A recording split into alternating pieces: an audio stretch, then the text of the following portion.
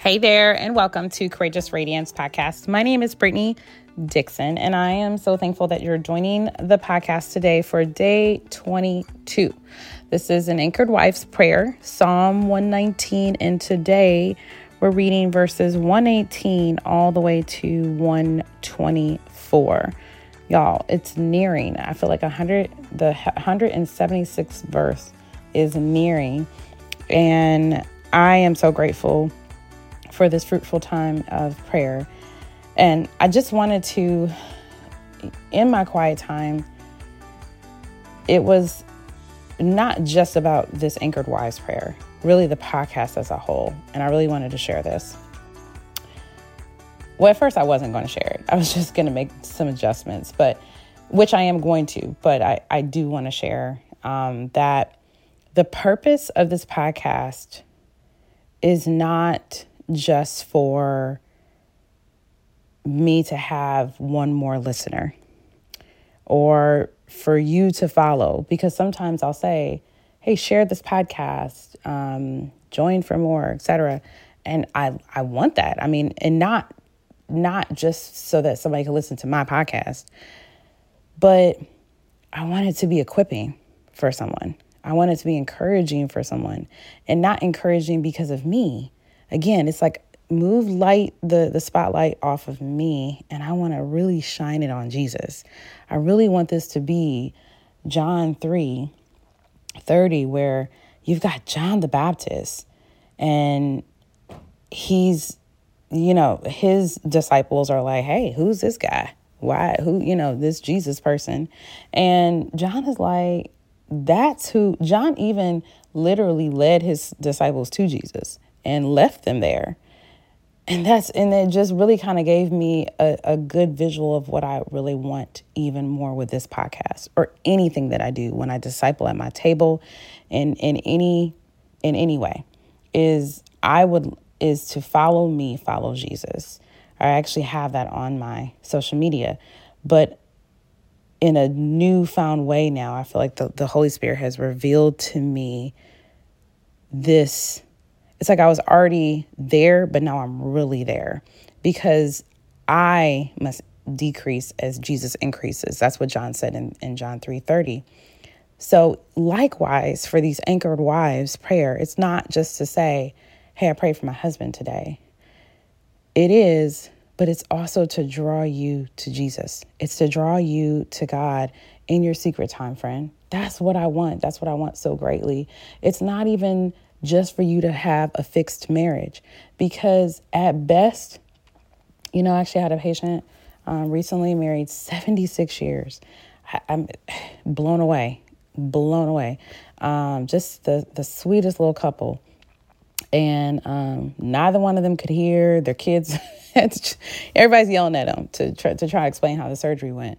But I was just thinking to myself, wow, 76 years married. Wow. So I'm saying I don't just want you to have the 76th year anniversary. While that is amazing and red carpet rollout, friend, I want something deeper and greater. I want God to be shown in and through your marriage as this depiction of Jesus with the church. And so that mystery draws more to want to know more about your faith, to want to know more about God. So I just wanted to start off by saying that, because the goal is for our marriages to be cultivated, courageously cultivated, but it's for God's glory, friend. And it's for us to entrust our whole lives, implicitly entrust them with Jesus. So I'm going to stop talking and read Psalm 119, and it's starting at verse 118.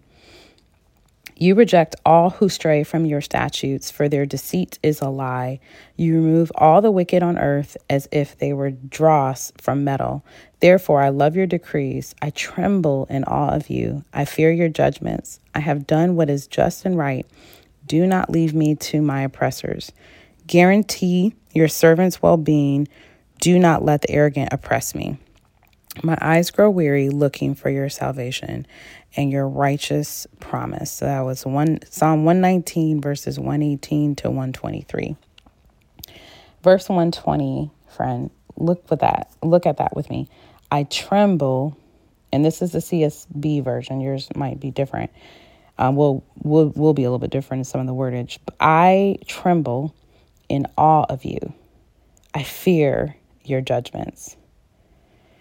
And even before that, as he's, the psalmist is talking about the Lord rightly dealing, almost vengeance is the Lord's with the wicked who are persecuting and straying from not even just persecuting the psalmist or coming against him, but just living a straight life from God. Because ultimately, even our enemies, they're not necessarily, if we take us out of the picture,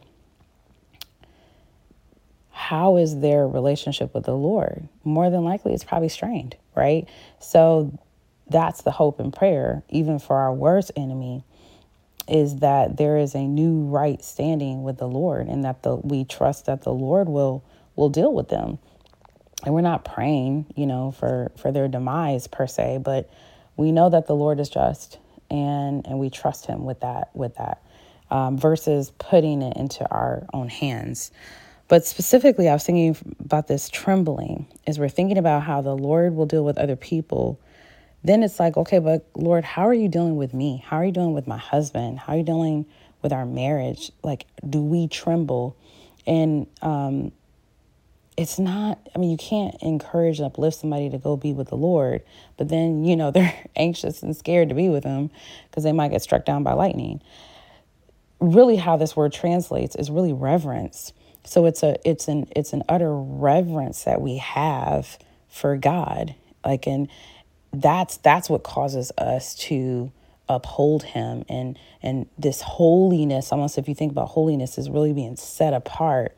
He's sacred. He's, and do I view God like that? And if I'm honest, I don't all of the time. I don't enough. Do our husbands, do you consider God sacred and holy and set apart and sovereign and right and just? And do you think of God in that way? Because honestly, when storms come or when trouble comes or things that I don't understand, I question God as if I'm on his level, as if I can understand even just a penny of his thoughts. And I want to dumb him down to what I can understand, what I can feel, touch, taste and breathe. And he's so much greater than that. So do we tremble? Is your husband trembling? And where I was thinking about that was, if we were walking in full reverence of God, collectively, we, husband, wife, if our husbands are walking in reverence of God, if I, wife, am walking in reverence of God, our marriages would shift. And it's not going to be me sitting here forcing and manipulating and praying one more prayer for my husband to get it together, right? It is really all about this, for them to begin to have hearts that are pointed in the correct way within our marriage. So it's almost like you can't get this horizontal, this relationship in our marriages together without him first getting that together vertically with the Lord, this reverence with the Lord. So that's my prayer, is that they tremble, reverently, sacredly think of God. I thought about in James 2:19, for your own reference, to turn to that. And I think it even seeps over to verse 20. But James is talking about, even the demons know who God is and tremble. So it's like, yeah, you know who God is, great. But even they know who God is and they tremble. So when you think about a demon who's in fallen, devil took 1/3 of angels and now they're bad angels, thereby demons. And so they know who God is because you clearly were on his side before, and you still know who he is and you tremble at the thought of him, yet you're not changed. And I really don't know. This is a mystery. I don't even know if they can change back to angels. Probably not. I don't know.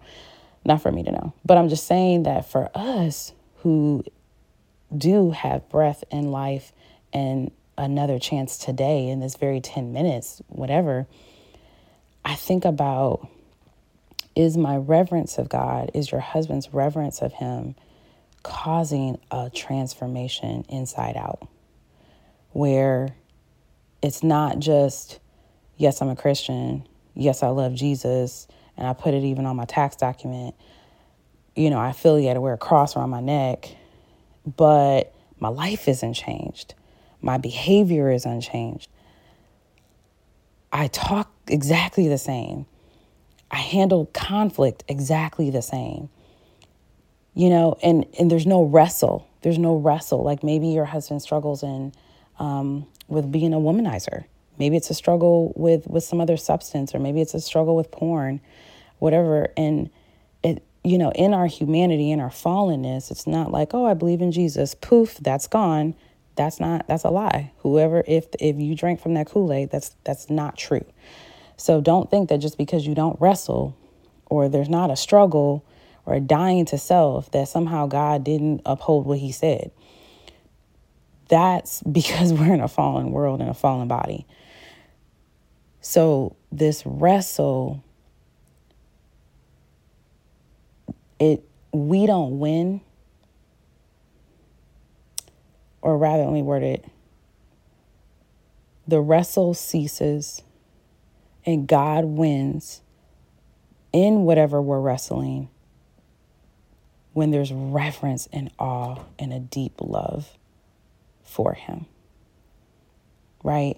Because we would remember the bigger picture, not just looking through this telescope, but spanning out and looking bigger, that, okay, even if at this very moment I want to open up my phone and go to this certain website, or I want to call this certain person that I know I probably shouldn't call, then stepping back, scaling back and saying, okay, God,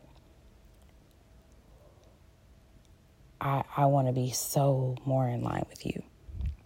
So let's pray that for our husbands. Let's pray that they tremble and that they reverently uphold God in all that they do. God, thank you for this time of prayer, praying, putting our needs aside, upholding our husbands first, trusting you with our spirit, trusting you with our hearts, trusting you with our desire to be our cup filler, and thinking, Father God, of the needs of our husband and the ways that possibly, God, you're not pleased with sins that they're caught in, with things that they're wrestling, and they're trying to win, God, but their flesh just continues to overpower. The enemy is just really has a hold on them in whatever capacity, God. God, nothing is impossible with you, and we pray and believe, Father God, that if they would be in a right standing with you, a continual surrendering standing with you, and trusting their desires, trusting you even with their failures, trusting you with where they're struggling, God. I pray for one man to even come in their lives, even to be an accountability partner at this very time, in this very certain season. Maybe it's something that guy has struggled with himself and can help him through. God, help us not to overlook the body, the need of the body, and living in community, God. So we pray that our husbands have community in order to walk out this life of trembling, in order to fulfill all that you have for them, Father God, in a healthy way, that you're glorified and you're honored. In Jesus' name, amen.